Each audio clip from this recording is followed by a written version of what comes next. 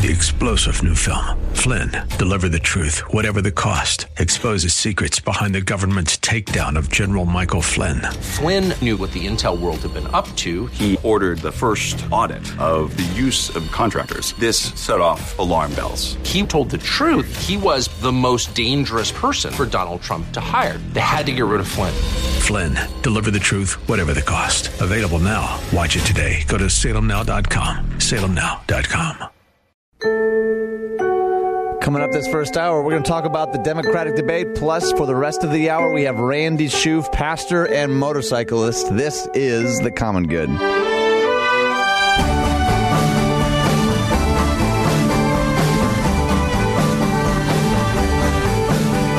Hey everyone, welcome to The Common Good. Happy Thursday. I'm going to say it before Brian can. My favorite day of the week. It is your day. Because it is date night. There you go. You were going to say you have a little extra spring in your step, like you might be actually going out on a date tonight. I am not. But it's my birthday tomorrow, so we're going to... Time out. Shoot. Time out. Really? Tomorrow? I shouldn't have said anything. I won't do what I did to you last year. Remember last year on your birthday, we had many people call in? Oh, yeah. My dad sang Marilyn Monroe. That was good. Do you remember that? I vividly remember that. My buddy Jim Hollando was in the studio. He brought donuts. Yeah, we had lots of... That might be the most calls we've ever gotten in a show was for your birthday. That was before John started sending them away.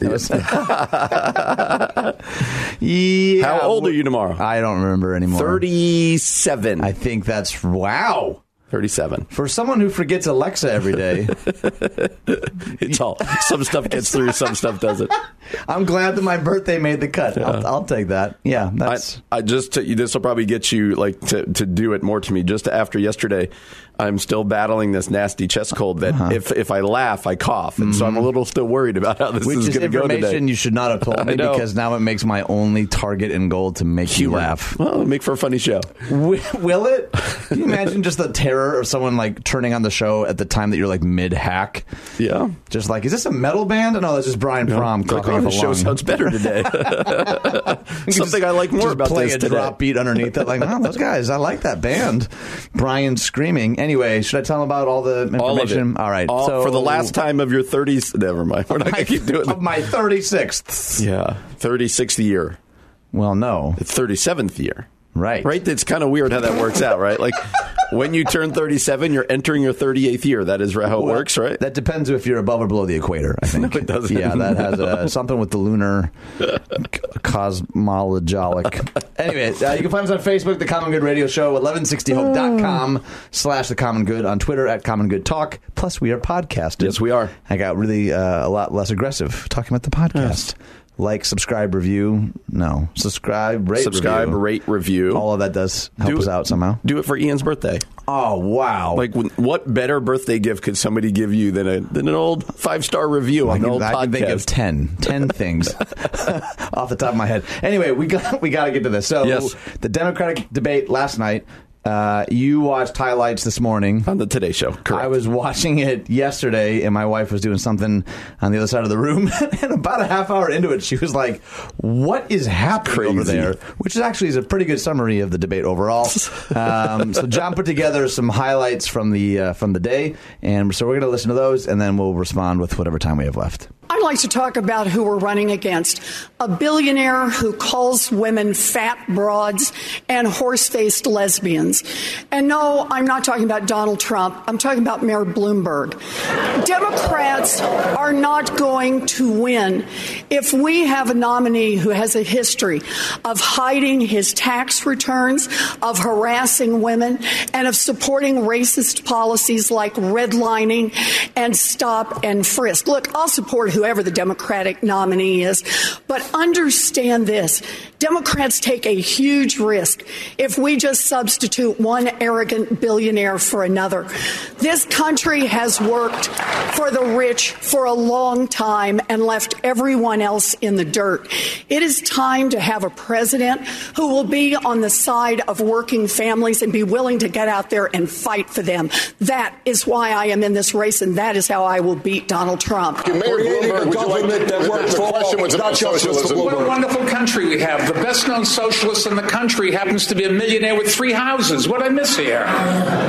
Well, you'll miss that I work in Washington, House 1. That's the first problem. Live in Burlington, House 2. That's good. And like thousands of other Vermonters, I do have a summer camp. Forgive me for that. Where is your home? Which tax haven do you have your home? New York City, thank you very much, and I pay all my taxes. It is your policy. Thank you. It is my policy, and I'm very proud of that policy. All right. What we need to do to deal with this grotesque level of income and wealth inequality is make sure that those people who are working, you know what, Mr. Bloomberg, it wasn't you who made all that money. Maybe your workers played some role in that as well. And it is important that those workers are able to share the benefits. Also, when we have so many people who go to work every day and they feel not good about their jobs, they feel like cogs in a machine. I want workers to be able to sit on corporate boards as well so they can have some say over what happens to their lives. Okay, so they pretty much took it to Bloomberg. Yes, they did. Which was everyone saw that coming. Someone expected. I was surprised at how unprepared he seemed, though. Like questions he had to have known were coming. He just seemed absolutely baffled by. Like that one where he said, when he was talking about the non-disclosure agreements, like there are a lot of ways to get at that, and he's like, no, most got mad at jokes I made. I was like, yeah, it's probably the wrong way to answer that question. He got into like percentages, and that seemed like I was also a little surprised. I didn't realize that like Buttigieg and Klobuchar had that much animosity. Sure, for each felt other. like it last night. Didn't it? That got personal fast. Do you know who I think won the whole thing? Donald J. Trump. I think so too. I think so too. Nah, I thought Sanders looked pretty good given the rest of the rhetoric for the evening. I guess so. His whole goal had to have been to just stay he's the clear leader right now. Yeah. So he just needed to get out of that. Right. And he felt like he did. Yeah. Right. Like everyone else had to come after him, after Bloomberg too. But I felt like Sanders. I think he probably walked out of that feeling pretty good about himself. Yeah, I mean, if you're one of the people that were on that platform, how are you walking out of that evening? Like, again, we're not political pundits at all, so we're talking a little bit above our pay grade anyway, but I just find it so interesting, especially given, like, my wife's reaction across the room, like, what is happening over there? It felt like, okay, kid gloves are off. Yeah, Bloomberg, who's put a lot of money in these advertisements, now is having to answer. The thing interesting about him too is because he probably hasn't had anyone tell him no in 4 decades, right? So you could almost see it on his face, like, wait a minute, you can't talk to me like that. Like, they kind of took it to task, and he hasn't debated in. They said 15 years or something, and these people have been doing it. I think if I was on that stage, I probably would have felt best if I was Elizabeth Warren, just because you came out swinging and you came out. You know, what soundbite did we play to start? What soundbite did the Today Show play to start? You probably feel good if you're Sanders. I think some of them are. I think they went into that debate knowing, at least for some of them, like this is our last shot to really be at all have a chance, right? And so they came out swinging, and I'm just fascinated by, and. Here, I'll preface this by saying at this time in 2016, I was saying that I can't believe the Republicans are going to nominate Donald Trump, and then because he can't win, and then he won. Right. I'm just fascinated the Democrats are likely to nominate a socialist. Like, I can't imagine this going well. A Democratic socialist, just to be fair. Sure. That's a big difference. Yeah, I know. But I just can't imagine it going well, but maybe it will. Maybe it will. The same way I looked at Trump, and I was like, there's no way that's ever going to work. And he got elected, so maybe I just am bad at reading these kinds of things. Well, you're not a political analyst. I don't know. How much time do you spend really thinking about these things? I get it. I'm interested in them, but not, I'm not across the hall at 560, that's for sure. How much time do you think would be healthy if you were putting on your pastor cap? Like, everyone's tweeting about this last night. What's a healthy level of engagement for just your average person in the United States right now? Yeah, enough to know what's going on, but not enough to obsess over it, I would think. Yeah, right. Obsession maybe is that's the fear for a lot of us. It's like, it's like, don't look directly into the sun. I'm going to get sucked in somehow. Yeah, and it's all become sport, right? right? Like my guy won, my person lost. Did they knock him out? Theater. Yeah. That's a good point. Theater mixed with sport is the way our politics feel right now. All right, well, we're going to take a hard right turn. Speaking of pivoting, the next hour is going to be filled with a buddy of mine. His name is Randy Shoof. He pastors Warehouse Church in Aurora, but he's also the founder of Motorcycle Sunday. You guys are going to love this guy. He's coming up next here on The Common Good on AM 1160. Hope for your life.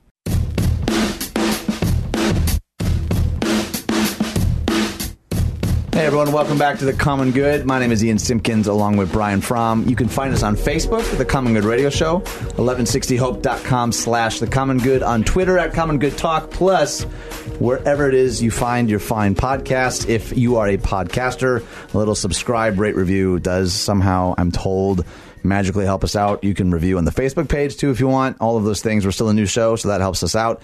But I am absolutely thrilled, elated even, if I may, to have in the studio Pastor Warehouse Church, the one, the only. Put your hands together, my friends, for Pastor Randy Shoof. Welcome to the show, sir. Hey, it's awesome to be here. Well, we even had the sound effect ready to go. That was, I mean, not a sound effect. There's that many people here in the room. Yeah, it's our studio audience. It's right. Crazy there. Well, just cards on the table. Randy, I've admired you from a distance for a long, long time. You're in Aurora. We have a campus in Aurora. I love your heart for the city. But before we dive into all of that, why don't you just introduce yourself to the audience? Sure, I'll give you the brief version here. My name's Randy. I'm married to Irene. That's been 28 going on 29 years of awesomeness there. Father to Nathan. He's 27 years old, lives down in Nashville. And then my daughter, Kara. She's just turning 21, and she is into all things coffee. And she's a coffee roaster, barista, all of that stuff. So I get educated with all that. But I love to ride motorcycles. Love to play drums and worship God with friends. So that's the short version. I love it. I'm curious, was it just yesterday you and I were joking, Ian, about the fact that I don't like motorcycles? Like I could never drive one? We were talking about that. That's right. And I smiled knowing Randy was coming on the show. Right. So I'm curious, Randy, what is it about motorcycles? Because clearly from your bio, you love to ride motorcycles. So where's that love come from? What do you love about it? Well, I guess it would be the sense of freedom and motion, just being on the road and kind of feeling one with the journey. With that, I started riding like most people that end up riding motorcycles. As a kid, had a little mini bike with a 4-horse Briggs & Stratton on it. Then graduated to a dirt bike, had a bunch of Yamahas and Suzukis. Then into my 20s.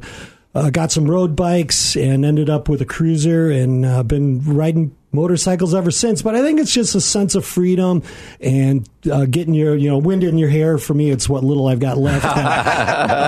But it's just a blast, and there's a camaraderie that goes with others who ride bikes and kind of get that. Yeah. So you actually have a motorcycle event that's in May, is that right? Yeah, we sure do. That's coming up. It'll be our 20th year. And I don't know how that went by so fast, but it's called Motorcycle Sunday. Years ago, we just wanted to have a event that we could connect with motorcyclists. And there are a number of folks at Warehouse that ride, but certainly not everybody, maybe not even the majority. Yeah. But we said, okay, let's do this. So we asked one of our guys who was a kind of an ex-1%er, kind of Hell's Angels level guy, and Dave. He's with the Lord now, but his road name was Undertaker because he was a club enforcer, which meant that if one of the clubs had an infraction, that was against them, he was the guy who took care of it. And, no kidding. Some pretty amazing stuff. But I said, okay, Dave, when should we do this event, Motorcycle Sunday?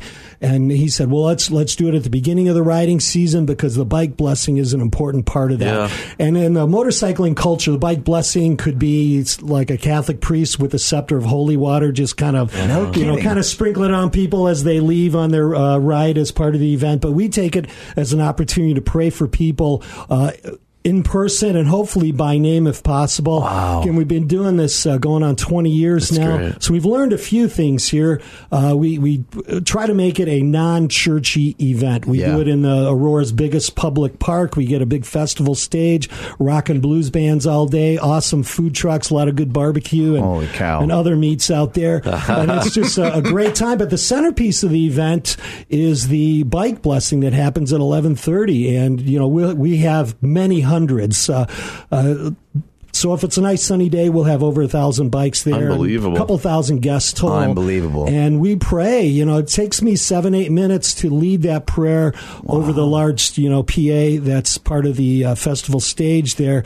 And it's for many of our guests, and they come from all over the Midwest, every neighboring state every year and farther. We have had people ride up from Florida, from Tennessee, all over the place, because it's a pretty unique event. And it's weird. A lot of folks can't figure it out because they know that it's awesome and they feel something different when they're there. But like a lot of our vendors, we have folks who sell motorcycle jackets and all kinds of other paraphernalia that has to do with motorcycling. And we have free booths for veterans and other stuff. But a lot of these vendors, do dozens of these events throughout the summer. And it's not uncommon to hear them say, wow, we're at all of these events all the time, but there's just something special about this. And I think what they're trying to give voice to is the presence of the Holy Spirit and the real love of God that's there in a way that they're not getting judged, but they're lovingly challenged and invited to trust Christ.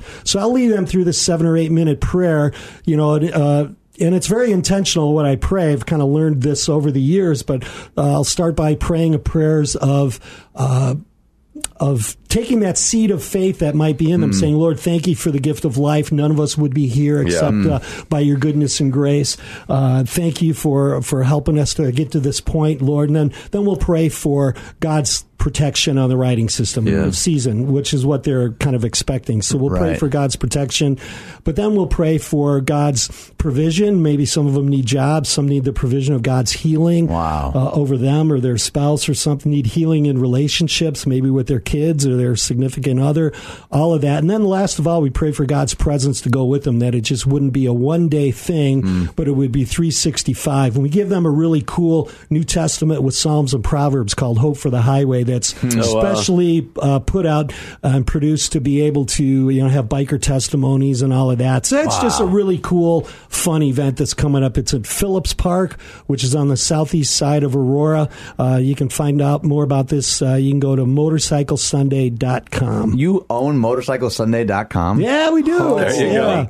And it's always the first Sunday in May, right? First Sunday in May. Starts about 9:30 in the morning and goes till about 4 in the afternoon. So I was telling Brian this. I don't know how to ride. I've always wanted to, though. You have. But I'm getting closer. I just have to convince my wife. I'm wondering, though, for people that don't ride, is it still an event they can participate in? Oh, absolutely. Very family-friendly. We've got a whole kids area where there's a bounce house, face painting, balloons, all of that stuff. But, yeah, everybody come on and have a fun time. If you like vehicles at all, you'll love this. The motorcycles are awesome. You can sign in at the registration booth, and you can get a little ballot, and you can vote in the People's Choice Bike Contest. So we do a contest where we give first, second, third place cash awards and trophies for the coolest bikes that are out there. That's awesome. I remember sometime I should tell you the story. When we were in college, we went to Daytona for spring break, not knowing that it was Bike Week. And we pulled in, and we're like, what did we just get into? We've had some people at our church who are part of CMA, the Christian Motorcycle Association.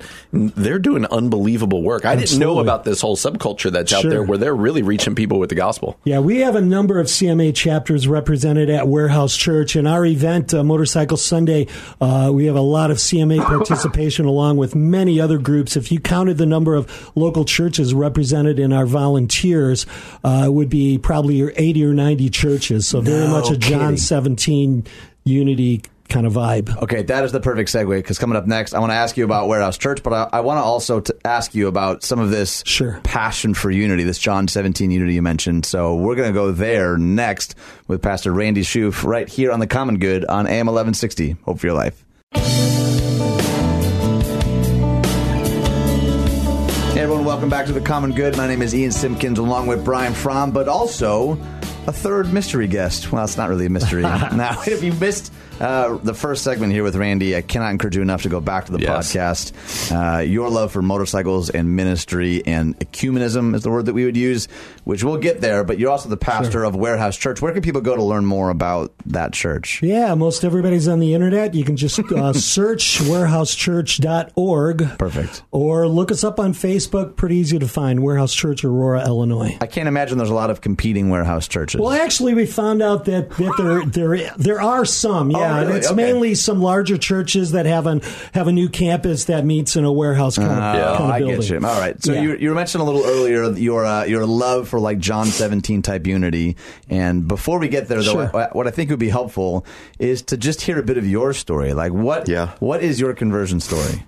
Oh, gosh. Well, I'll take you way back and hopefully tell the shorter version of that. Was born and raised in the Aurora area here, and I ended up making some pretty stupid decisions when I was about 13 years old, and most of them had to do with smoking weed, doing hard chemicals as a 13-year-old, a lot of bad things that now I'm very, very ashamed of, and I wouldn't want anybody to have to go through a lot of that, but ended up hanging out with a group of guys that not only did a lot of dope and chemicals, but sold a lot as well. Again, we're talking the early 70s and all of that, so it was pretty prevalent in the culture, and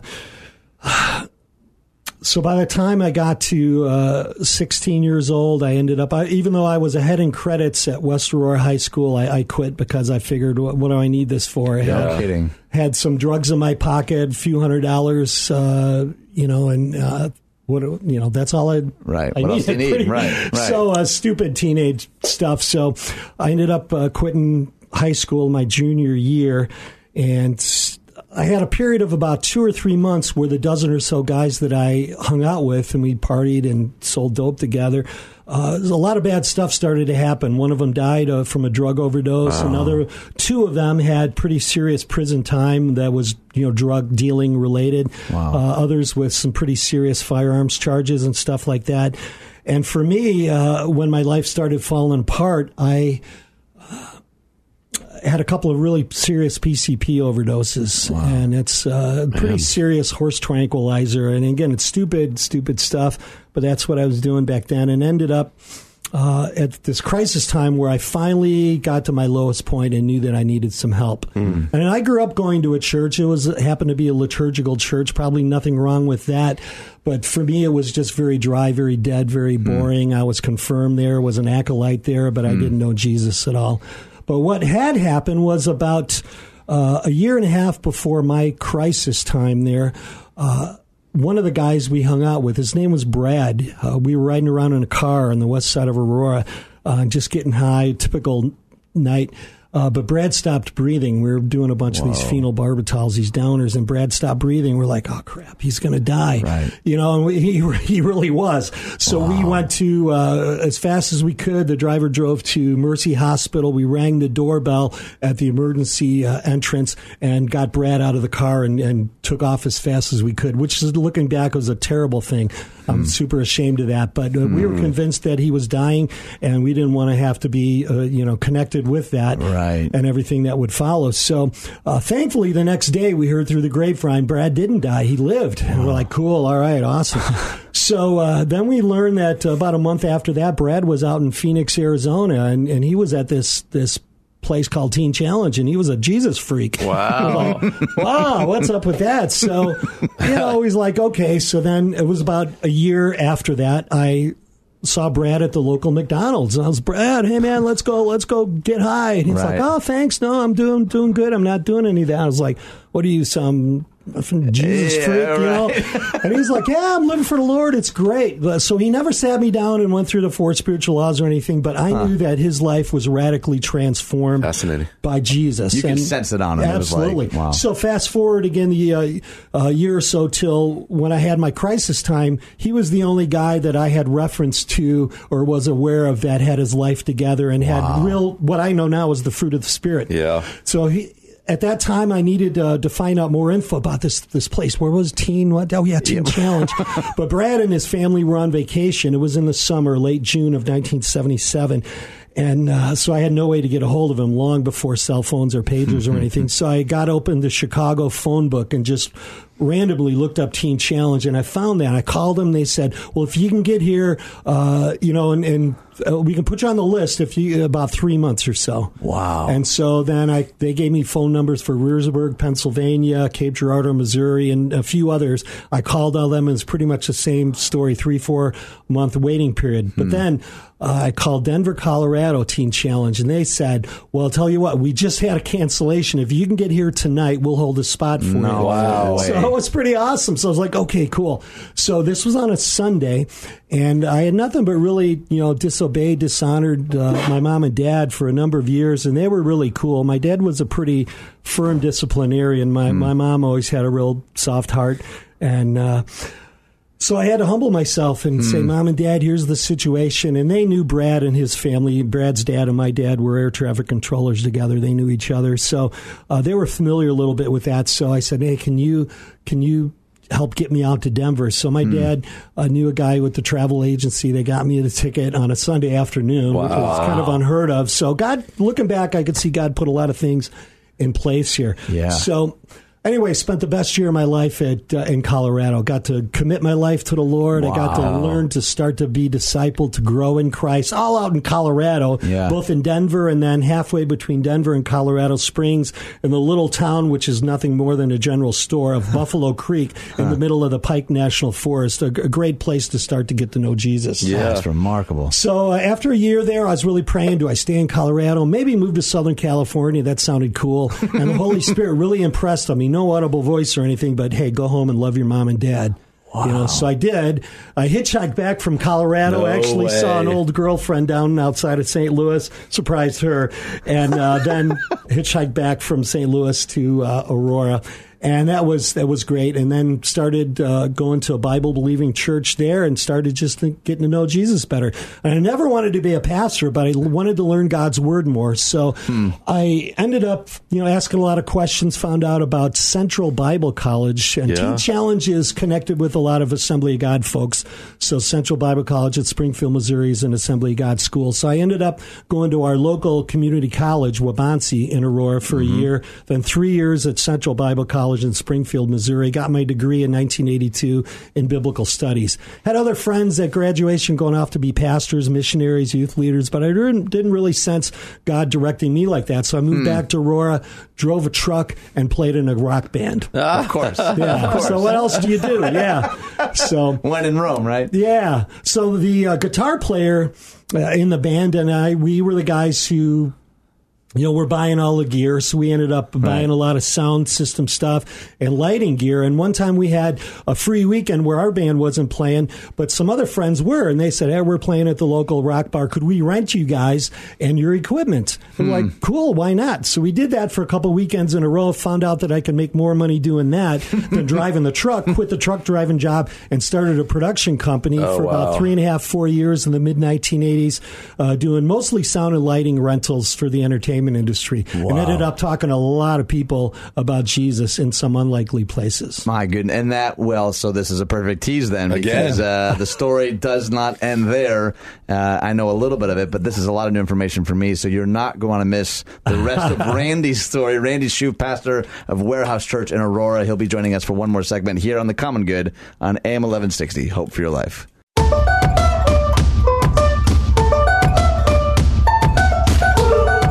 Hey everyone, welcome back to The Common Good. My name is Ian Simpkins along with Brian Fromm. You can find us on Facebook, The Common Good Radio Show, or 1160hope.com. But we are so thrilled to have in the studio Pastor Randy Shoup. Do people call you Pastor Randy, by the way? Well, kind of our church culture around Warehouse, we don't use those titles because... Reverend, we're not out. I've been called worse. But it's usually we aren't just trying to be cool or hip. We're trying to be biblical. What did they actually do in the Bible? Was it Pastor Peter or Evangelist John? No, it was Peter, John, Frank, Ralph in the Bible. That's what they did. I remember the Gospel of Ralph. Yeah, he's a good dude. The Gospel of Ralph. So he's the pastor of Warehouse Church in Aurora, also the founder of Motorcycle Sunday. You can learn more at motorcyclesunday.com. I love your church and your mission. We're going to get there. Cool. But where you left off your story, you were quitting this truck driving business. Sure. And you were getting into production. Yeah. Pick up the story and give us a run through. Yeah. So in the mid-1980s, my partner and I, his name's also Randy, so we were always known as the two Randys. We started a production company doing mostly sound and lighting system rentals. Also would hire out pyro and lasers and all that cool stuff you had a lot of in the 80s. But we would be working a lot. We worked a lot in the Christian music industry, but also a lot of just in the mainstream. So it would not be unusual for us to be loading the equipment truck at 4 a.m. at some bar or arena loading dock and have an awesome conversation with somebody's, some band's guitar player or the local venue electrician or something about Jesus. Because often we're the few people who weren't like totally loaded, Right. Not because we don't drink, but just because, hey, we wanted to do a good job of what we were doing. So, the Holy Spirit always set that up. So we'd have these great conversations about who Jesus is, and we really knew that God wanted to do more with that. So we prayed for a while, and it made sense to start a Bible study, which we intentionally put on a Tuesday night. So every Tuesday night, we had folks really from all over Chicagoland, a lot of these folks that we had conversation with, and they would invite their friends to come out to Aurora to this Bible study that met originally in our office, but that only lasted 2 or 3 Tuesday nights in our office. We quickly outgrew that, and then we're in the loading dock and warehouse space of our business. So folks would say, hey, come out to Aurora for this warehouse Bible study. So that's kind of how we got the name. That's amazing. It kind of stuck, and it was cool. The format there was we just all hung out, so it was highly relational. We had fun, which a lot of these folks didn't know you could actually love Jesus and have fun. Right. So we joked around a lot and that, but then we'd get everybody in a circle, and then we had to kind of be a big oval after a while, but just went through a book of the Bible, usually a chapter a week, starting with maybe John and the Gospels, go through Romans, which is heavy duty theologically, but people get it, when it's presented right. And then we'd end up, so we do that Bible study, sermon, teaching, theological time for about an hour or so, and then we would have about a half-hour prayer. And, prayer was a new thing to most of these people, so it's pretty exciting to not only hear their hearts and hear and see a lot of them develop their prayer life, really, but to see God answer prayer in a very real and powerful way. So that happened for about 3.5 years. Then we sensed that God was doing some changes. That was the end of 1987.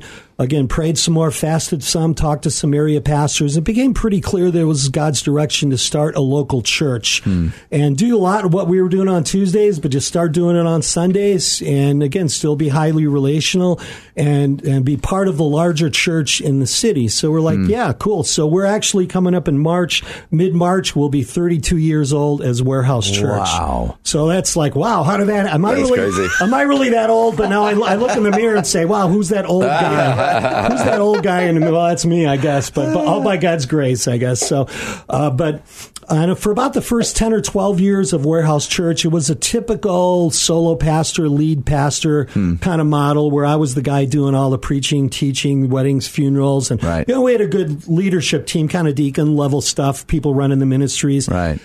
And had a really good elder team. But then we started searching Scripture some more and...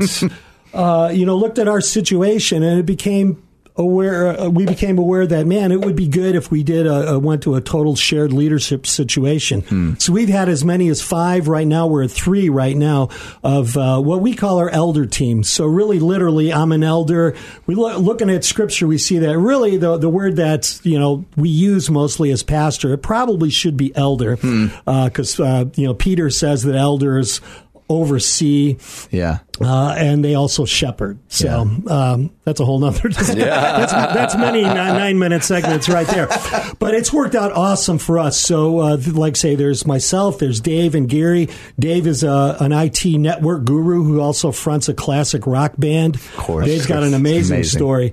And then Gary runs a machine shop. He's really skilled, kind of blue collar dude. Yeah. So it's a real good mix. And so we take turns about a month at a time on the preaching, teaching, all of that stuff. And that frees me up to be a lot out in the community. Yeah. And it's been about 25, maybe a little more, 26, 27 years that, again, of 32 now that we've been doing Warehouse Church, that God really grabbed my heart with the truth that Jesus prayed in John 17. And I really started to see the importance of that. And really, I believe that Jesus' prayer there and what he's praying for is really a prerequisite for spiritual awakening. That's right. We all want to see many people come to faith in Jesus and to have radical life transformation and be headed to eternity with him. Absolutely. That's what we want. But, Jesus in John 17 prayed that those who believed in him through his disciples' witness, and that's all of us now, that we would be one. And he described that unity as the same unity that Jesus has with the Father. Yeah. How mind-blowing is that? Not just knowing, there's a church across the street, or there's these guys over here, I kind of know about them or whatever. But it's relational unity. It's deep. It's not just in concept, but it's in truth. And how do we do that? And what's the balance in that? And I'm a big believer that kind of the unit or the scale or the level of the local church that's most important is the church in the city. Because that's where we all live. You know, we take vacations here and there, but really we're spending most of our time in the city. So that's where most of our witness ends up, good or bad. Yeah. And to our believers next, or our neighbors who may or may not be believers that live next door to us. Right. But Jesus said once that unity starts to happen, he says, then the world will know that the Father has sent the Son. Right. Father, that you've sent me. So there's some dynamic in there, and I don't believe that we all should sell our church buildings and meet in some stadium every week, but there should be other opportunities, events to be able to partner together to do more, those things that we can do better together. Yeah, absolutely. Yeah. Did you ever imagine being at the same church for 32 years, or were you like, this is my home, I'm going to be here for the rest of my life? Again, only the Lord knows any of that. But no, I never wanted to be a pastor in the first place. That just wasn't cool. But which blows my mind because you're a phenomenal one. Well, by the way. Thank you. I appreciate you saying that. But, we were never interested even in specifically planting a church. We wanted people to come to know Jesus, to make disciples, essentially, and out of that came a church. Wow. And then I've been blessed, again, because I do have that free time to be involved in the community. I'm a Aurora police chaplain, done that for about 27 years, just sadly commemorated a year since the Henry Pratt Company shootings in Aurora. That's right. So we have a lot of opportunity to minister to a lot of folks there. Myself and a couple other pastors pray with our mayor once a month, and just a couple of other opportunities throughout each month to gather pastors and pray. We're also doing an event called March for Jesus, which was a global thing in the 90s for a few years, and it seems that there's movement again for that, so we're kind of organizing that for Aurora. That's remarkable. All right, so we got like a minute or so left, and I do just want to first say thank you for taking the time. Absolutely. I've loved just getting to know you and the mutual friends we have, and I think the city of Aurora is better because of your obedience and presence there. I'm wondering, how can we be praying for you, for your leadership, for your church, for your ministries? What's one or two ways that we can really kind of come alongside you guys? Oh, well, thanks. Just, praying for the Lord's direction overall, praying for us to be able to raise up leaders as some folks, move on and God calls certain people to another place or whatever. That's always an important thing. We want to see, the right people in the right place. But, things are good. Yeah. And then real quickly, where can they go to learn more about the church and Motorcycle Sunday? Warehousechurch.org on the internet, or find us on Facebook. Same with Motorcycle Sunday, motorcyclesunday.com, or Motorcycle Sunday Aurora on Facebook. Man, oh man. Thank you so much, Randy, for taking the time, for being in the studio. This has been an absolute riot. It's been wonderful. I feel like I could take over the world now, man. Oh, man. All right. We love you very much, man. You've been listening to Randy Shoup, pastor at Warehouse Church, and this is The Common Good on AM 1160. Hope for your life. Hey everyone, Ian Simpkins here, and after we had this marriage conference with Thrivent and two other local churches, it kind of piqued my interest to learn more about this organization. We had such a good response with them at the conference. I was kind of interested in seeing what else they did, and so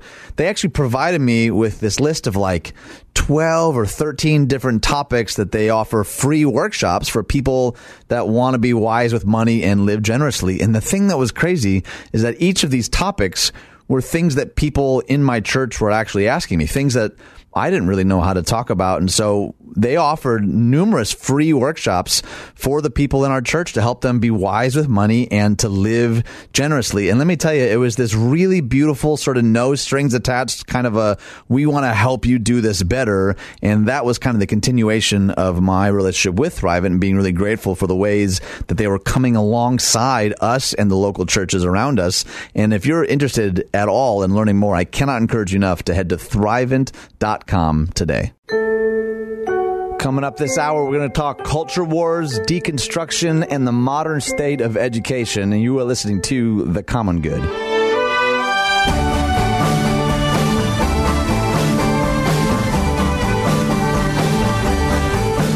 Hey everyone, and welcome to The Common Good. My name is Ian Simpkins, along with Brian Fromm. You can find us all over the place on the World Wide Web, 1160hope.com/The Common Good, on Facebook, The Common Good Radio Show. You can give us a little review there if you'd like. That does help us out a little bit. There's some I don't know if you've gone and seen them, Brian Fromm. Have you seen them? No. That's like not a trick question. You're a words of affirmation guy. You should go check out the reviews on our Facebook page. Yes, I should. I think you'll appreciate them. I've looked at the ones on our podcast. Yeah, but I should look at the ones on our Facebook page. Pretty dark though. You should listen to read the ones on Facebook to sort of palate cleanse a little bit. You can also find our podcast. Here we go. You got me. Here we go. Do I win a cash prize? There or something? You go. Where's the cash prize? You probably win some good germs. You made me cough within the small enclosed studio. Yeah, there it is. You should warn all of the guests next week that'll be on that microphone while I'm gone. That is true. Yes, Ian will be gone next week. We got all sorts of good people lined up, and they're going to get my germs. Who do you got? There we go. You're going to rebrand the show for a week? Come and get my germs! Come and get my germs. So, still to be determined exactly who's coming in, but I've got some... Welcome to the common disease. Common disease? That's a little too soon with the coronavirus stuff, John. A little on the nose. I like the idea of come and get my germs as like a German Shepherd pickup service or something. Like it's we lost him. I'm going to do this whole segment by myself. I'm back. Man, this is something. This is the first time Brian's been sick in 5 years, by the way. Yeah, but this one's hanging on hard. Woo! It's been like 2 days. 3 days. That's how long normal people get sick, Brian. I don't know how you people put up with this. I felt Do you know what's bothering me too? What? Is that now, especially since you and I both have two jobs, it's like, when you're a kid and you get sick, you stay home from school. Yeah. It's kind of... I don't feel like I have the ability to stay home right now. That even yesterday I stayed home for part of the day, and all I could think about was like the stuff that was piling up and not doing. 100%. Totally not fun to be sick anymore. No, that's how vacations feel for me. Like, gosh, no, that's not how vacations feel for me at all. Yeah, we know. It's the second most talked about topic. Yes, it is. Last year's Brian Fromm. Did I tell you about my vacation? Rub it in, Brian. We talking about harvest, and we talking about oh gosh. There's a connection there. So I found this article at ChristianityToday.com, and it's essentially about deconstruction. And I don't know how familiar you are with deconstruction. I feel like it's a real hot word right now, particularly for people who are... It's more than just challenging your faith, but there's a certain... I mean, it's the right word. They're pulling apart some of the layers, some of the stuff that they were handed maybe as kids. For some people, it results in a bit of a death spiral. Other people are like really carefully, more like surgery, picking it apart. But this article is written from the perspective of someone who's married to someone else who's deconstructing their faith. The question is, how do I journey with them? Yeah. So it's a list of 10. The introduction is really good, but we don't have time to get that. So I want to walk through these 10 because my guess is if someone listening, if you're not deconstructing or have gone through that, you probably are close to someone who is or will. And I just think these 10 are really helpful. So why don't you kick us off with number 1? Yeah, and without reading the introduction, too, this author is writing from personal experience. Her husband came to her after 30 years and said, I'm leaving the faith. Right. And I just don't... A topic for a different day. I don't know how you even deal with that. Right. Like the death of that feels unbelievable. So she said, over the last 2 years, I've learned these 10 lessons in particular. Number 1, trust the work of the Holy Spirit. Early on in the process, my husband came to me and told me he wanted to share his anti-testimony. Though I didn't tell him, I felt appalled and disgusted. I brought those feelings to my much wiser spiritual director. She said to me, it is only the Spirit's work that opens up our heart to want to be known by others. His desire to be known is a gift. Her words have remained with me and borne fruit continually over these years. Oh, that's pretty good. That is. Number 2, get clear on what keeps you spiritually growing and then do it. When my husband parted ways with Christianity, I began to feel spiritual loneliness in the space of my very own home. In that context, I've had to consider what keeps me spiritually alive. For example, my connection with my spiritual director has become increasingly essential to me. I also continue to cultivate practices that form me spiritually, like spending time in silence, engaging scripture, praying, being in nature, reading spiritual formation books, and staying connected with my Christian faith community, which is, honestly, that's important for all of us. Absolutely. Number 3, slow down your life.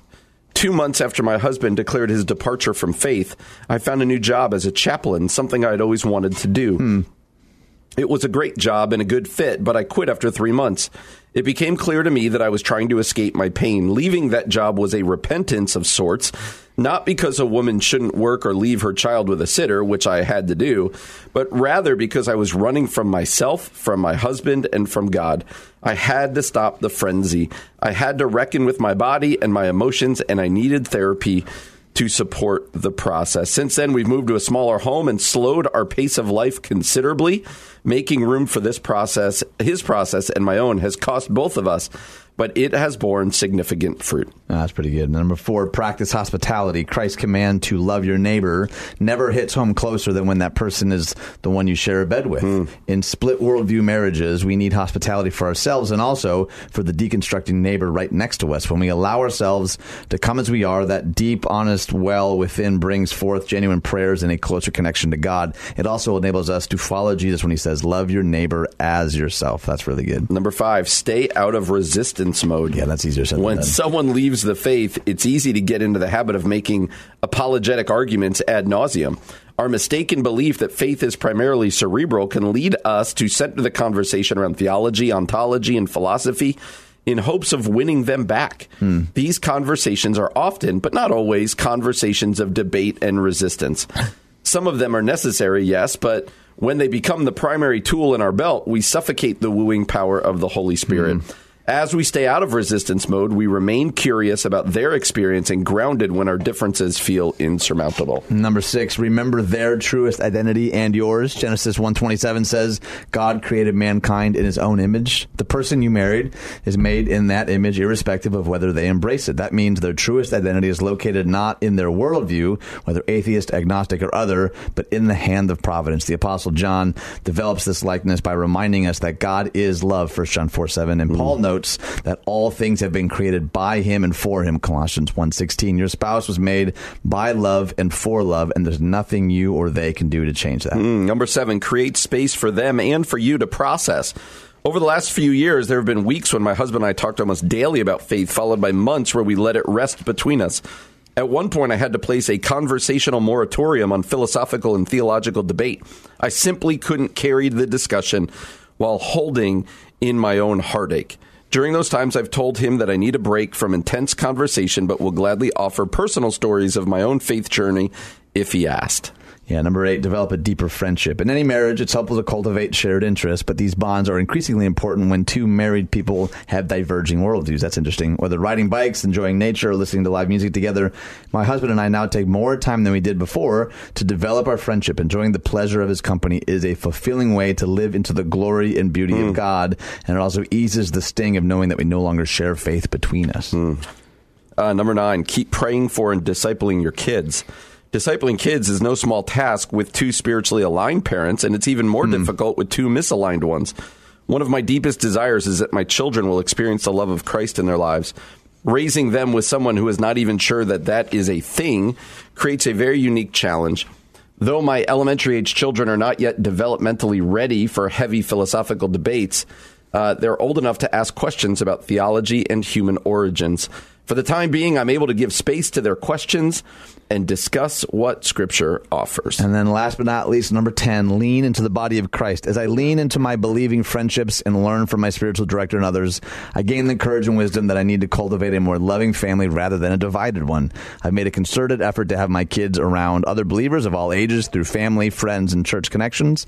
The body of Christ has also given me a steady diet of sermons, rich readings, and community experiences that keep me fed on multiple levels. Though through this journey, God has called me to practice the hardest part of Christian discipleship, letting go of the life I dreamed of and instead allowing the resurrection power of Jesus to rebuild new life in me time and time again. For me, this could never be done outside the body of Christ. I really appreciate the honesty here. What I would love to do is to read an article written by her husband. Absolutely. Just to get some perspective on what that's been like for him. Like, I think that would be really, really fascinating. Absolutely. What a hard story, too. Like, she writes so beautifully, and all of these make such sense, but especially when you read that introduction, you're like, oh my gosh, I don't know how I would deal with that. Right. And so no kidding. We'd encourage you to give it a read. It's really powerful. Absolutely. Well, coming up next, this is a little bit of a segue actually out of Relevant. What to pray when you don't feel like praying. Some of you may be surprised to learn that sometimes even pastors don't feel praying. Yeah, other ones out there. We'll find them. We'll find them for you and have them up next on The Common Good on AM 1160. Hope for your life.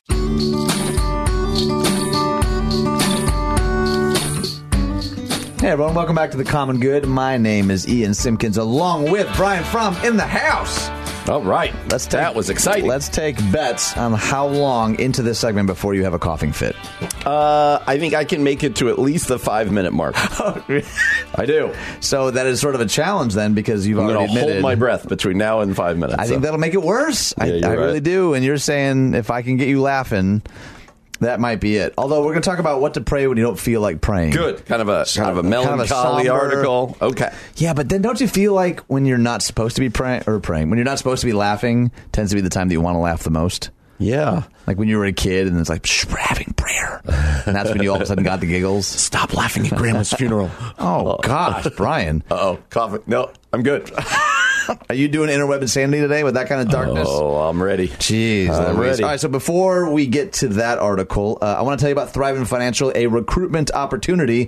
Thrivent Financial is a Fortune 500 not-for-profit serving members for over 100 years, which is bonkers. Last I checked, they were like up there with like Harley Davidson and Campbell Soup or something, like huge, just incredible.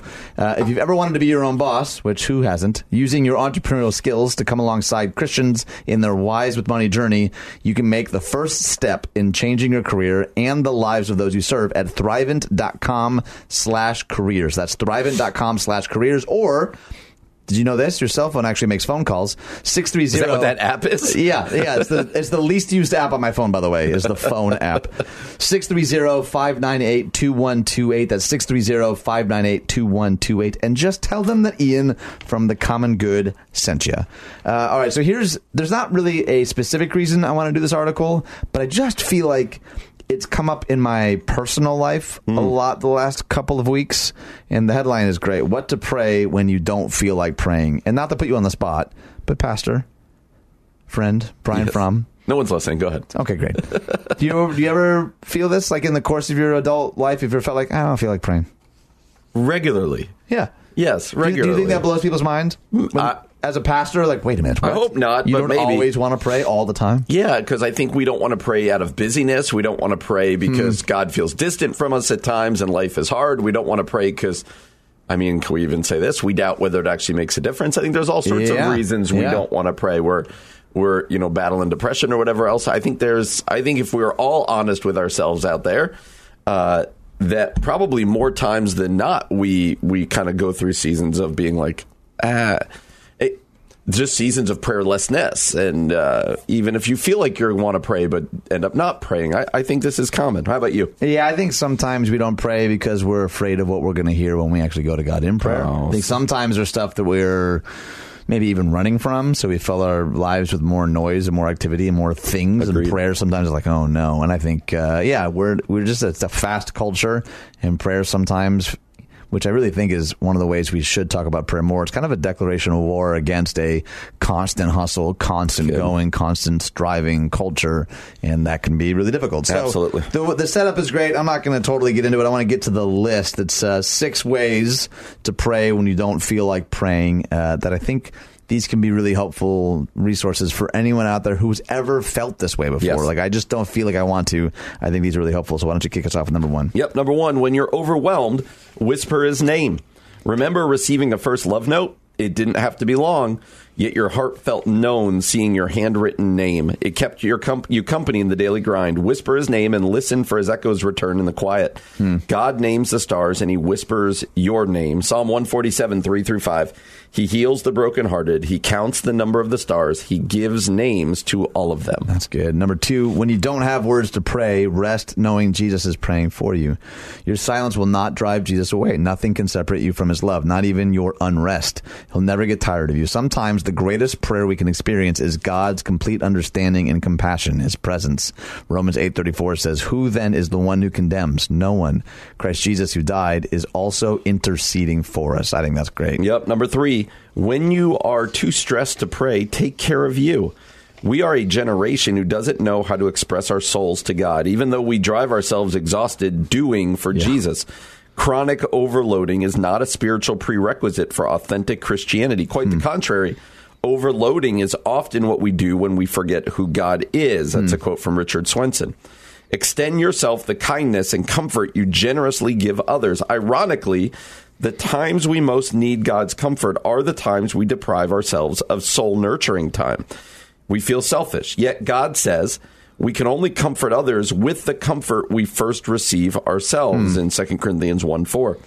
Instead of layering on guilt, let God love you through your choices to prioritize taking care of you. That's good. Number 4, when you feel numb, invite Jesus into your world and journal. Instead of struggling to reach Jesus, invite Jesus to enter your world. Research in an article by the New York Times shows the power of writing your personal story can lead to behavioral changes and improve happiness. Even 15 minutes of expressive writing actually makes a difference. When we journal our stories with God, we give him space to rewrite our stories with us. And he quotes Hebrews 4, "For the word of God is living and active. It penetrates, dividing soul and spirit." The word is the Greek word logos, translated as living voice. God is not limited to the written word. God uses everything living to speak into our lives, and this includes journaling. That's good. Number 5, have an honest conversation. Take a walk. Find God's love notes. Max Lucado, in the Breathcast interview, said prayer must be an honest conversation with God and not a repetitive act. He said, "I don't pray for long periods of time. My prayers are relatively brief. The times I feel real blessed through prayer is when my prayers are sincere, when I kind of think through what I'm going through, or I'm going through a hard time, and I use that prayer to talk to God about everything. Take a walk outside and let God touch you. Research shows that just 10 minutes can refresh and help with anxiety, depression, in school, work, and everyday life." I will say to that one at the top there, I think prayer can be a repetitive act. I think so, too. Yeah, I don't think I would agree with that one. Yeah, I thought that was actually going to say, but we don't agree with him. Sorry. Either way, number 6. I would say it doesn't have to be a repetitive act, but to say it can't be a repetitive act, or is not, sure. right. Yeah. Number 6, when you're too exhausted to pray, stop and rest. 1 Kings 19:7. "Arise and eat, for the journey is too great for you." Elijah had done everything he knew to do, even defeating the prophets of Baal, yet his problems did not go away and actually got worse. Stress broke Elijah's spirit. In despair, Elijah woke up to find fresh bread baking on hot stones and water left just for him. Not only that, God sent an angel to touch him. Twice, God knew Elijah needed physical rejuvenation first in order to hear his gentle voice whispering in a gentle breeze. So when you find that it's hard to pray, don't be afraid. You're standing at the very cusp of who God longs to connect with, the real you. Take the time to rest. What do you think of that? I think those are great, man. Yeah. I think it takes the pressure off of prayer, right? Pressure, that's good. That's a good way to talk about it. This whole, not only do I not feel like praying, but now God is angry at me because I'm not praying, and therefore now I feel worse about myself, and it just spirals. And then we stop praying even more because we feel some kind of guilt or shame. Now I'm not worthy of prayer, or God's mad at me, and it spirals. And I think a lot of this is a reminder of kind of some stories in Scripture and the way God responds, and the importance of taking care of ourselves and being honest about what's going on. I think this is great. I like what this author says. This is Bonnie Gray at the beginning of this article, which I can resonate with a lot of this. I find it easier to take care of others and get things done for God rather than be vulnerable with my needs. But God is showing me that prayer is an intimate soul conversation to be loved and known rather than a spiritual transaction to be made better. Praying touches the part of me that is in process, uncertain, full of questions and doubts. That is why praying is hard to do. And when I don't know how to pray, it makes me feel ashamed, exactly what you were saying. But in Matthew 11, Jesus understands this. He says, "Come to me, weary and heavy laden, and I will give you rest." Notice, Jesus doesn't say, "Come to me, strong, cheerful, without worries."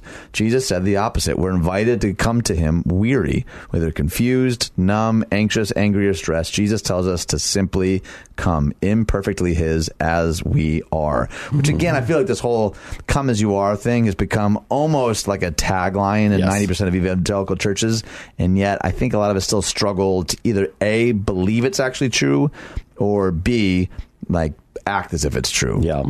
Which I'm curious, like in your church, how would you coach someone through someone that's like feeling kind of like this? Yeah, I would encourage them just to take baby steps to, I would say, hey, it's kind of like the way you said people would be surprised to hear pastors say, I struggle to pray sometimes. I think hearing them go, hey, I feel that way too sometimes. Go for a walk. And as you're going for that walk, just kind of try to pray. Little baby steps is what I would encourage. Because I think a lot of times we think if I'm not perfect at praying, then I'm just not even going to try anymore. And that's just not going to work. That's a good word, Pastor. Thank you. Well said, even in your sickly condition. And you made it through the entire segment, by the way. Once. I'm really proud of you. You win a cash prize, or I don't. John will pay you afterwards. He won't. Coming up next, what the story of Jesus' temptation says about the current Christian culture wars. We're going to talk about that coming up next on The Common Good on AM 1160. Hope for your life.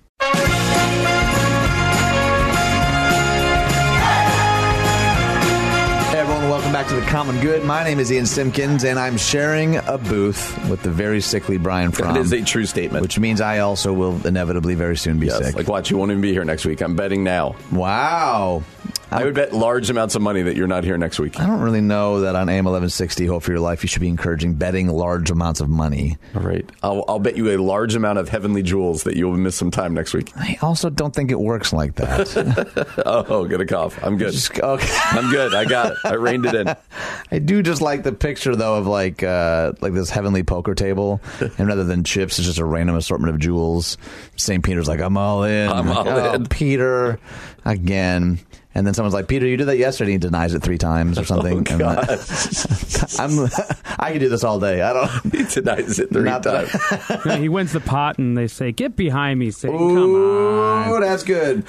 And then Balaam shows up, and I won't go there. We won't do that one. That's funny. What do I want to say? Facebook, The Common Good Radio Show. You can also rate and review the Facebook page. That also helps us out. Plus, I know that we say it all the time, all of our articles get posted there. That's right. And it's a really, really great place to engage in some dialogue about some of the stuff. Some of the stuff that we talk about is a little controversial or you might disagree with. That's a great place to interact there. You can also send us messages directly. Plus, you can find us on 1160hope.com/The Common Good, on Twitter @Common Good Talk, and wherever it is you get fine podcasts, we're there too. They let us hang out with the fine podcasts. If you're looking for the good podcast, look for ours while you're there. Yeah, just go ahead and advance to page 3. We are not going to be the first hit, which is fine. But you can help us with that. Ooh, yes, nice. All right, so here's the headline.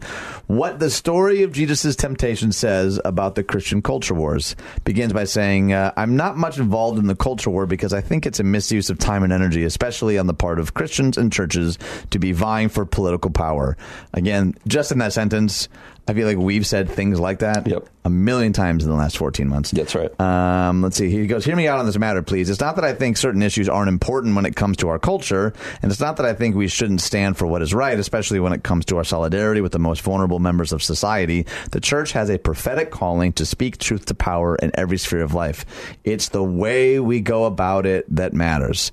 I'm just going to kind of stop there. Yeah. What do you think of that charge, even before we kind of get into the meat of the article? I think you and I, like you said, we've said this often, that the vying for political power is not how Christ showed us to live. It is the standing up for those who are hurting. It's this prophetic calling. It is to be members of society, right? Jesus called us to be in the world, but not of the world, taking the good message of the gospel into the world. And so I'm all for what this guy's, how he's starting his stuff here. I think it is so true. And I think this is going to be such an important concept as we move into this election season. Yeah, no kidding. Let me just read a little bit more from it. He says, you're probably familiar with the story of Jesus going into the wilderness to be tempted by the devil. It's in Luke 4.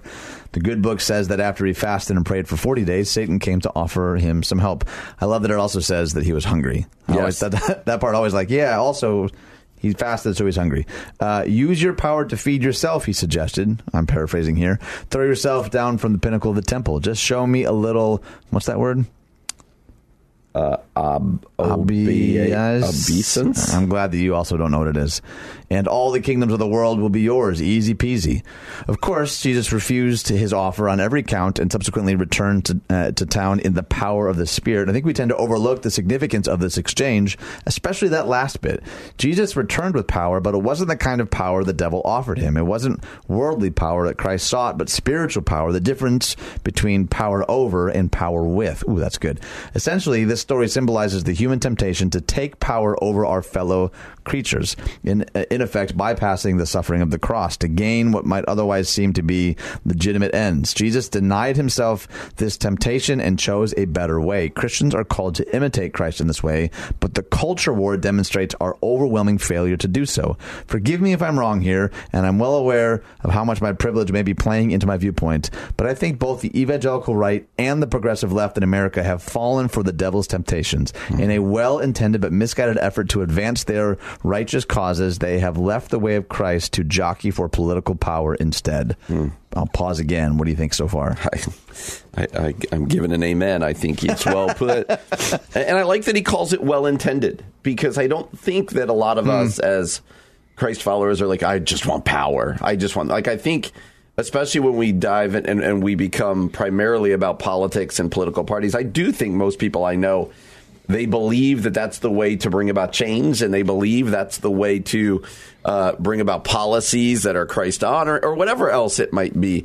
And politics are important, but I think that a taste of power can become intoxicating, and I think that's what this author Joshua Lawson is really talking about. Is that I think we are getting intoxicated by power, and that's where we put our hope. And he's saying that's just that's dangerous, and that the model of Jesus at the temptation looks very different. Well, let me just read the rest of it, and hopefully I don't get tripped up over any other big fancy pants words. The word there is, I just looked it up, by the way, obeisance. Obeisance. Yeah, not a million years without getting that right. A gesture expressing deferential respect.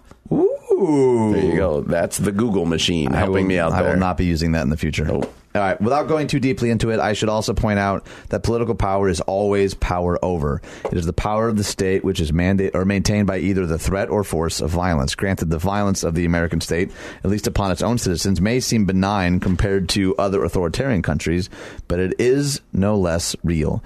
If you don't believe me, just stop paying your taxes for a while. You'll find out how free you really are. It is precisely at this point, the way that we understand and relate to the state, where I believe modern evangelical and progressive Christians alike stand to learn from the early churches. Until the time of Constantine, there seems to have been a fairly unanimous, if not universal, view among Christians that taking the way of Christ meant refusing participation in the, quote, ways of the world, which amounted to not being a direct participant in the affairs of the state. In the words of Eberhard Arnold, did I say that right? Eberhard, yeah. Eberhard Arnold. The early Christians abhorred and attacked any mixture of the religious and patriotic. They detested any state religion that forced back God's rule. They loathed all religiosity influenced by the politics of the movement and fought against any veneration of the existing power structure. This included any political system with a religious emphasis. These were to be regarded as the inheritance of Babylon, the works of sin and demonism. They were nothing short of the devil's state and the service of Satan. Theoretically, this conviction would have held true whether or not the state was considered Christian, as it is often in the modern day America. In fact, most early disciples would have scoffed at the notion of a Christian nation because, again, every nation is founded on either the threat or force of violence, and this type of power, which is power over, is essentially Antichrist. It is the way of the world. I realize that I'm hinting at some pretty big implications here, but I don't see how the Christian faith proposes anything less. At the very least, it suggests that no matter which side wins the Christian culture war, we've already lost the battle for a new world just by participating in it. I'm going to give you a second to respond to that because, again, it depends on your theological, denominational alignment whether or not you agree even with that last sentence. I think that this guy is, he's saying some really good stuff that is hard to hear because, he is highlighting a lot of what we have talked about how the early church until Constantine was outside of, it was never an option for their faith to be tied into their, to their patriotism or whatever. And again, I've got no problem with patriotism. I love the 4th of July, right? Like, I love the good parade. I love living in America. I love everything about it. Well, not everything, but I love it. The vast majority. I would never want to live anywhere else. So this isn't an anti-American thing at all.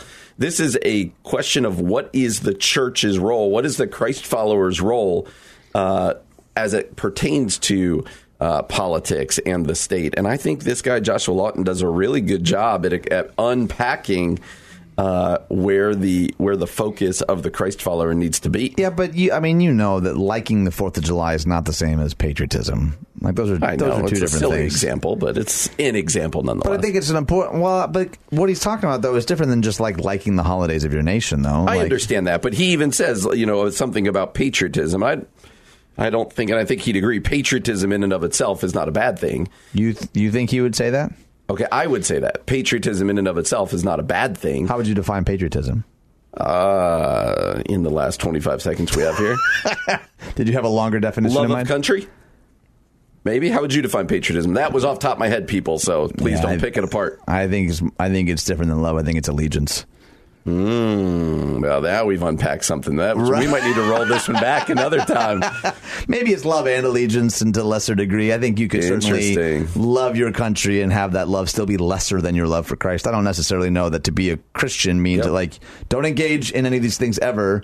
Sure. But I think he raises some primary allegiance. I think that's a good way to put it. Okay. So, we're all out of time now. So I guess how to define patriotism is a very important part of this. Well, okay. So I'm going to wrestle with that a little bit. This article is on our Facebook page. We would love for you to maybe even answer that question. How would you define patriotism? Does this author get some things right, or is he way off his rocker, or somewhere in between? Well, speaking of off their rocker, we're going to land this plane the way that we do every day, and that is with some interweb insanity. That's coming up next here on The Common Good on AM 1160. Hope for your life. Hey everyone, it's Ian Simpkins here, and after I had this experience with Thrivent where we were able to host this marriage conference with 2 other churches in the area, my interest was kind of piqued with regards to what kind of organization this was, and it was really fascinating because they approached me, who was pastoring a church in Bartlett, and they said, we actually provide these free workshops for people that want to be wise with money and live generously. And so they sent me this link, and it was all these different topics, questions that people in my church actually were asking.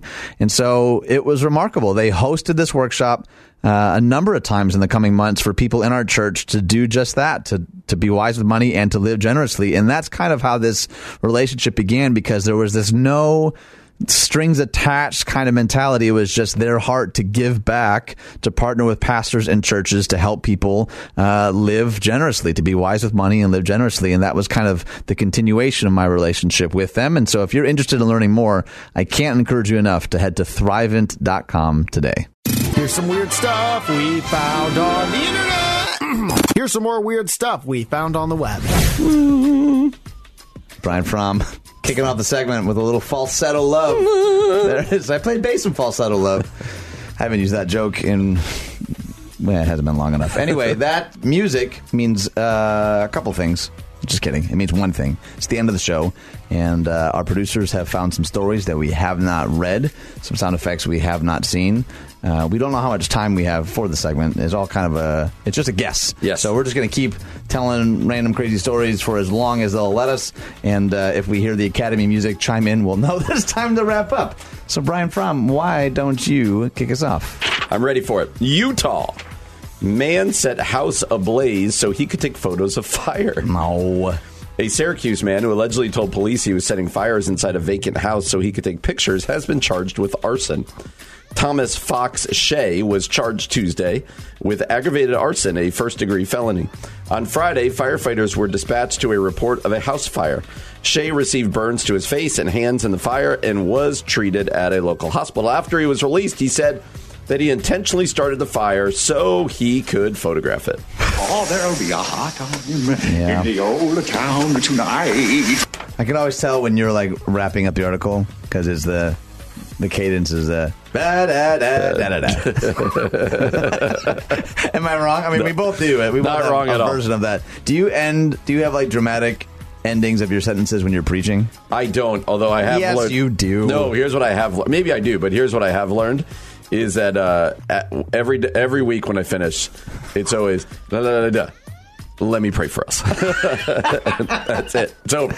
Let me pray for us is better. I'll just like yell the word pray, and then I'll bow my head, and it's pretty jarring. All right, out of Florida, man arrested for 4th DUI tells cops just how high he is. Oh my gosh. A Seminole man who was arrested on his 4th drunken driving charge refused to take a breath test, but told an arresting deputy that he was high on marijuana. Arrested reports say Jonathan W. Connors, 32, told that he's had 4 DUIs and he's 32. told the deputy he was, I can't read that on the air. Nope. Blah, blah, blah. He was really high. Yeah. Reports say deputies pulled him over because his tag light was too dim to be able to see the license plate. Sheriff's deputies also noted that Connors smelled of alcohol, had unsteady balance, had bloodshot and watery eyes, and was eating a bag of Funyuns. What are you people? On dope? That one got you. The Funyuns, huh? That was funny. Is it because you knew I added it? It's exactly why I'm laughing. Brought to you by Funyuns. Back to Florida. Loyal pup stays by missing Florida toddler's side after he wandered away from home. Oh. See, this is nice. But the pup was high. the pup with a bag of Funyuns in his mouth. A little boy who wandered away from his North Florida home thankfully had the family's loyal pup stick by his side. They say they received a frantic 911 call from a mother whose 3-year-old son wandered away while playing outside with his siblings. The mother told the dispatcher that their family dog, named Buddy, was also missing. She believed the pup was possibly with the toddler. Buddy. Deputies and canine units responded to the home and began searching. A short while later, deputies said a neighbor called 911 to say she found a small child and a dog in the woods. Oh, my gosh. But the dog wouldn't let him get near the child. Fortunately, we were able to reunite the child with his mother, thanks in part to man's best friend and an alert neighbor. Who saw Old Yeller? Who cried when Old Yeller got shot at the end? Nobody cried when Old Yeller got shot, I'm sure. But he didn't get shot. I cried my eyes out. Yeah. But how do we know? How can we be sure that Buddy didn't lead the kid away? Huh? Man, you are dark when you're sick. We don't know. All that cough syrup has gone to your brain. Buddy could have been like, hey, kid, let's go. Let's make a run for it. Who is the... What reality do you live in? Psst, hey, kid, let's go. Dolores. Oh, what is happening? What was that? Kid, let's go to the woods. We are off the rails, and it's not even the end of the week. All right, Canada, human brain seized in mail truck on U.S.-Canada border. Of course. I have a story about this, by the way, if we have time. It's true. We always have time. U.S. Customs officers made an unusual discovery when they carried out a spot check on a Canadian mail truck. Human brain inside a jar. The brain was found at the Blue Water Bridge crossing between Michigan and the Canadian province of Ontario. It was inside a shipment labeled Antique Teaching Specimen. It's a twister! It's a twister! What's the twister part? Did I skip something? I don't think so. Is twister another word for brain that I'm not aware of? It was definitely the wrong one. Listen, we were trying to give you the benefit of the doubt, John. We didn't know. I'm not going to give myself credit for anything. I appreciate it. What was your other story? What was your quickly? What? No. What was your other story about that? We have another one. I found a brain in a box one time. Stop it. Well, my dad did. He was working for FedEx, and they dropped it off the plane, and it cracked open, and it was a brain. God. No, it wasn't a brain. It was a human head. My bad. No way. Yeah, I was getting sent to some medical lab. Yep. Crazy. Nevada. Southwest Airlines helped reunite girl with lost Winnie the Pooh bear after big adventure. Uh-huh. Southwest Airlines came to the rescue for a girl who left her beloved teddy bear on a recent flight from Kansas City to Las Vegas. On Sunday, Rebecca Kurtz put a call out on Twitter to help in finding her 12-year-old daughter's Winnie the Pooh. Okay, Internet and Southwest Airlines, I need your help. My girl left her Pooh Bear on flight 2741 from Kansas City to Vegas. He was her very first Christmas present 12 years ago. Help us bring him home. 2 days later, Southwest responded with images of the beloved bear hanging out at the airport with a fellow bear pilot and bear airport worker. This the guy you're looking for? Kurtz thanked the airline and one of its employees for helping to find the stuffed animal. Are you crying? Am I crying? No, I'm not crying. You're crying. But how do you know the dog didn't lead the bear away? Huh? So dark. You think? How do we know Winnie the Pooh wasn't looking for that brain again? Oh, wow. Jeez Louise. How are we going to even survive tomorrow? Michael, which, by the way... Your birthday. It is my birthday, but we're also going to start the show. It is the 2-year anniversary of Billy Graham passing as well. So that's how we're going to kick off the show tomorrow here on The Common Good on AM 1160. Hope for your life.